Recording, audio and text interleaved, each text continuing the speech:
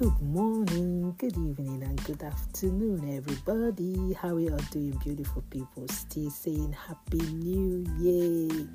How has our day been, and how is our family doing? I believe we're all doing well. How, we getting ready for the children going back to school. And how about you? I know most people have been on holidays. Have you spent your holidays finished, or are you still on holidays? Anyway, whatever you are doing, just know that God is still on the throne and He cares for you.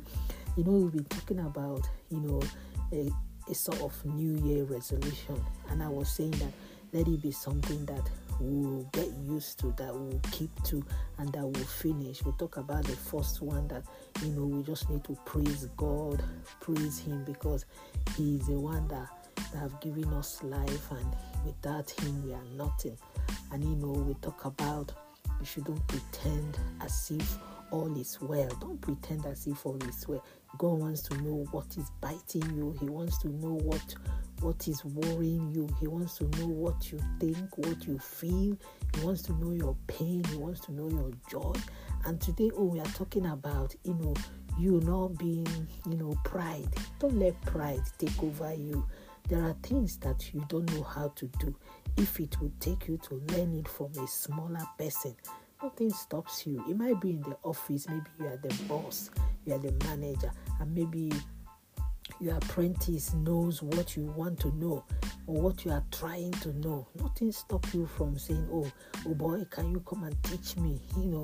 This year, decide, to be humble. Decide to humble yourself this year more than ever before. Ask anyone who can assist you for help, irrespective of their status. This year, don't let pride, hold you back. Don't let pride hold you back. The help you need from a junior worker, from your house help, try and get it. Nothing stops you. These are just what is lining up for the first week of January. And if you're able to skate through this, the sky is your limit. So try, praise God, don't pretend, humble yourself. Those are just little things, but they matter a lot. Okay, so try do them, and God will certainly, see us through this year, because we are starting on a praise scale that will, bomb you into a bountiful harvest for the year. It's a year of divine, realign. A year of divine, repackaging, reordering, anything.